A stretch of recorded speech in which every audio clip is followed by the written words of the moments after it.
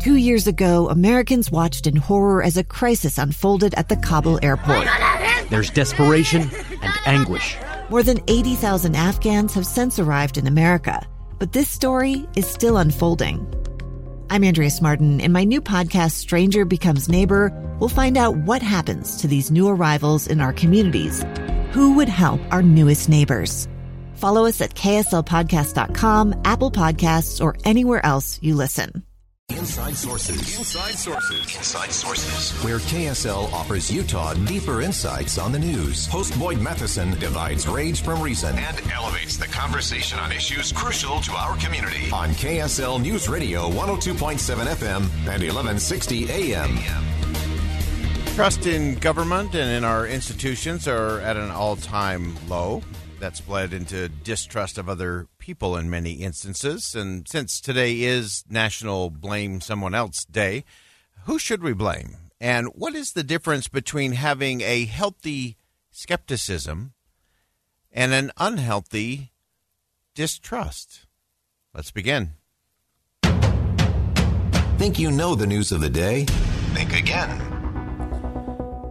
As I said, the trust in government and in institutions in general are at an all-time low. Sadly, that's become distrust in each other, which is what worries me the most. It used to be if the question was asked by someone like Pew Research, they've done this study for many years. It used to be if you were asked the question, do you trust your neighbor? That was like an 80% number. It's like, yes, of course I trust my neighbor. Now, sadly, that number is in the low 20s, and among young people, it's even less than that. It's about 18, 19% say that they trust their neighbor. Now, America has always had a healthy distrust or a big distrust of big institutions. Distant government, think back to 1776, there was great distrust in a big, faraway government that was slow to respond, quick to tax, way too intrusive, and that's where we began. And so there's sort of always been this healthy skepticism.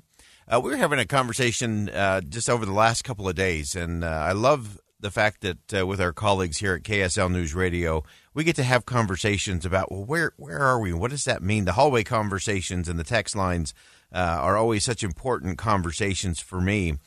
And we actually came to this, Amanda Dixon pointing this out to me. We talked about the very well-known line from President Ronald Reagan, who loved to tell the joke about, I'm from the government and I'm here to help.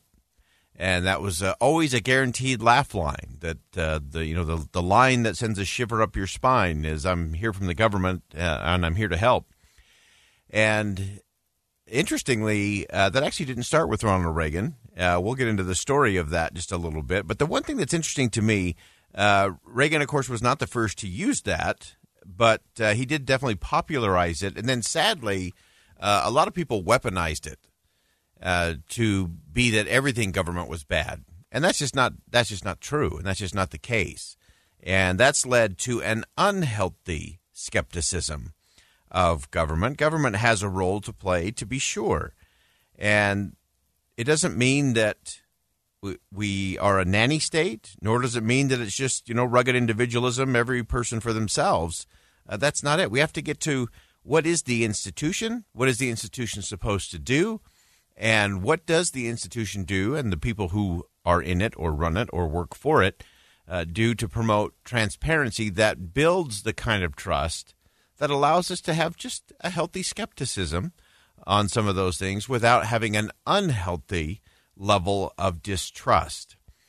You might remember a conversation I had with Yuval Levin, one of the great thinkers in this country. He was on Inside Sources talking about this distrust in institutions. And I want to go back to this because to me it gives us some really important framing in terms of the conversation we should have today. Even though it's National Blame Someone Else Day, we're going to try to get to the bottom of what's the real issue and what's our responsibility in it. Take a listen to Yuval Levin. The heart of a lot of these dysfunctions is a failure of our institutions, and not just a loss of trust in them, though that's crucial, but also a kind of transformation of how we think about what these institutions are for, from family and community and religion all the way up to our national politics.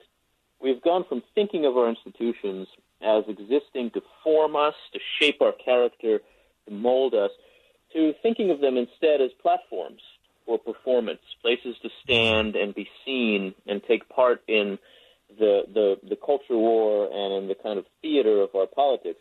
So that if you think about the way that people with real responsibilities in our politics in corporate America and the academy and the media and other places now behave, they often see the institutions they're part of not as shaping some responsibility for them, but as giving them a stage to build their own personal brand, to build their own following, and to put on a show. That's how too many members of Congress now think about Congress. It's too often how the president thinks about the presidency. But you see it, as I say, in the media, you see it in the academy. We think of everything as just a place to stand and yell. Just having a place to stand and yell, that creates distrust. That creates an unhealthy or fosters an unhealthy skepticism because if everyone is just out there to have their own platform, to be seen or to yell and scream what they want to, that's going to undermine confidence. That's going to undermine trust. And to me, that's the big challenge of our time is that it's easy. It's so easy to poke holes and place blame. And again, I know it's National Blame Someone Else Day, but we're not going to do that. Because when we point fingers and place blame, we're missing the more important conversation. And to me, the more important conversation we should be having, especially as it relates to our institutions, yes, we can have healthy skepticism towards a host of things, all kinds of institutions. I don't have a problem with that at all. That often fosters really good questions. That can foster great curiosity. But when we devolve into pointing fingers and placing blame, we lose the narrative, we lose the conversation, and we have no chance of doing anything that's going to advance the conversation or elevate the dialogue and get us to better solutions. And this is a tough row to hoe. And so we do have to get to this, not just this deep distrust. We have to work our way back through it. And that's the challenge. And some of it is the shoulder shrugging and pointing fingers and placing blame. We've got a fantastic conversation coming up at 1:35 with Gregory Weiner from AEI. And you don't want to miss this. We're going to do it from 1:35 through the top of the hour. And we're going to dive deep into the separation of powers, how this has devolved over the years, what it actually means. But a lot of it is abdicating power so you can abdicate or avoid consequences, so that you can avoid accountability.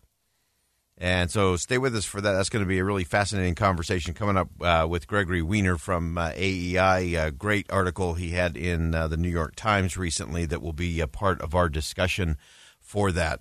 So for me, the bottom line is this, and we'll round out the day with this as well. Today is actually the 40th anniversary of Ronald Reagan signing the historic tax cuts in August of 1981. And he said some interesting things in that I think are applicable to where we are today and how we can actually move forward. Because what it was really about was not about whether or not we just needed to make government smaller or to cut big government. It's about fixing broken government and making it better. Lincoln said it best, that the role of government, and there is a role for government, is to elevate the condition of men, to lift artificial weights from all shoulders, to clear the paths of laudable pursuit for all, and to afford all an unfettered start and a fair chance in the race of life. And we can trust that. We need to create it. Think Again with Boyd Matheson on KSL News Radio. Two friends taking pictures of the rising full moon on a summer night. Two teenage kids doing what teenage kids do. When a stranger with a gun and a death wish changed everything. It was violent, it was senseless, and I will never understand it, I will never accept it. I'm Amy Donaldson, and unfortunately, we're all too familiar with stories about how violence shatters lives. But what we rarely see is how they are rebuilt. In a new podcast, The Letter, we relive tragedy, but only so we can hear the rest of the story. The struggle to reclaim lives, the realities of grief, and the possibilities of forgiveness. I believe in miracles. Sometimes I thought There are no miracles. Yeah, there are, and this is a big one. Follow The Letter at theletterpodcast.com or wherever you get your podcasts.